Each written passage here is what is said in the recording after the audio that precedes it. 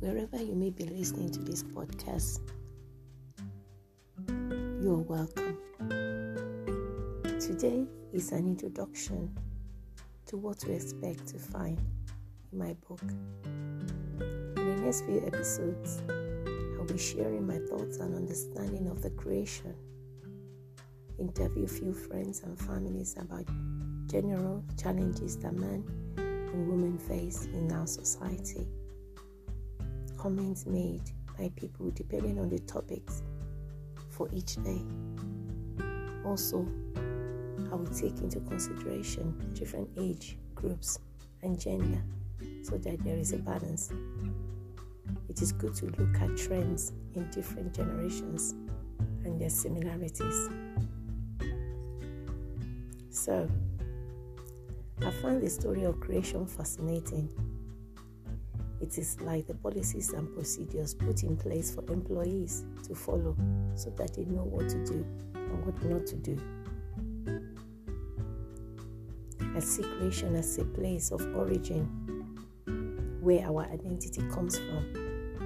If you get it right from the beginning, you are likely to get it right in life, and you will not doubt who you are. The confidence that my children have, I do not have it when I was their age. In fact, I did not have it until in my late 40s. It is still a work in progress.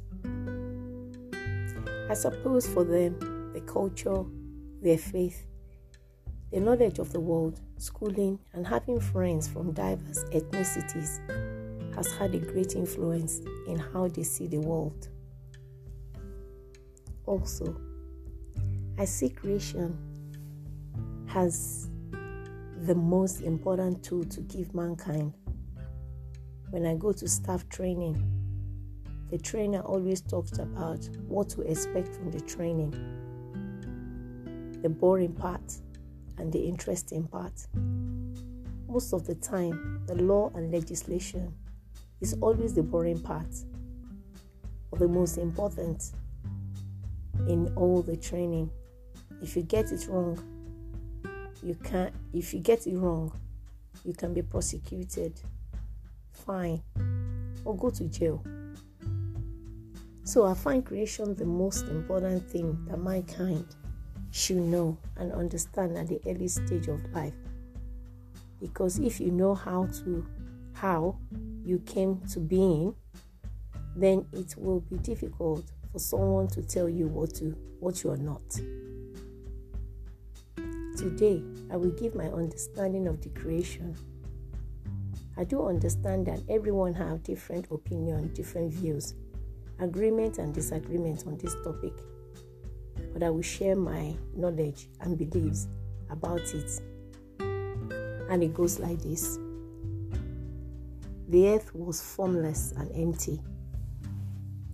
Darkness was over the surface of the deep, and the Spirit of God was hovering over the waters.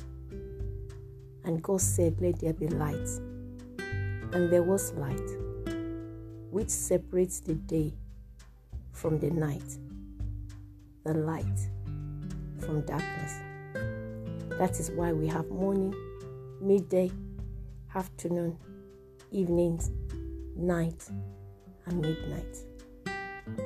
Then He created the sky, dry ground, the moon, the stars, the sun, the seas, the oceans, the mountains, the valleys.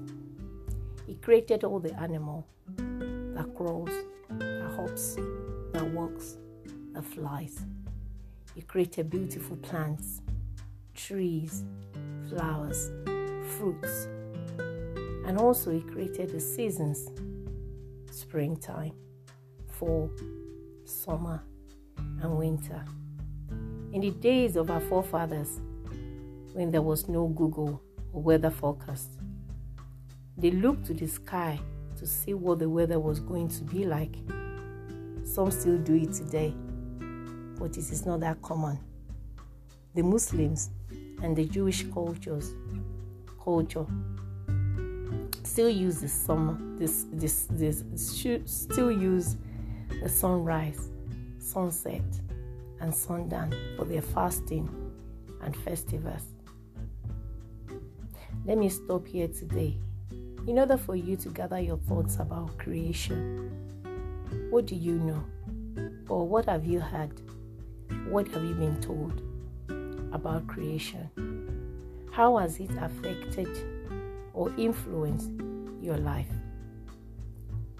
Did what I have said so far make any sense to you at all? Until next time, keep believing, keep dreaming, don't stop.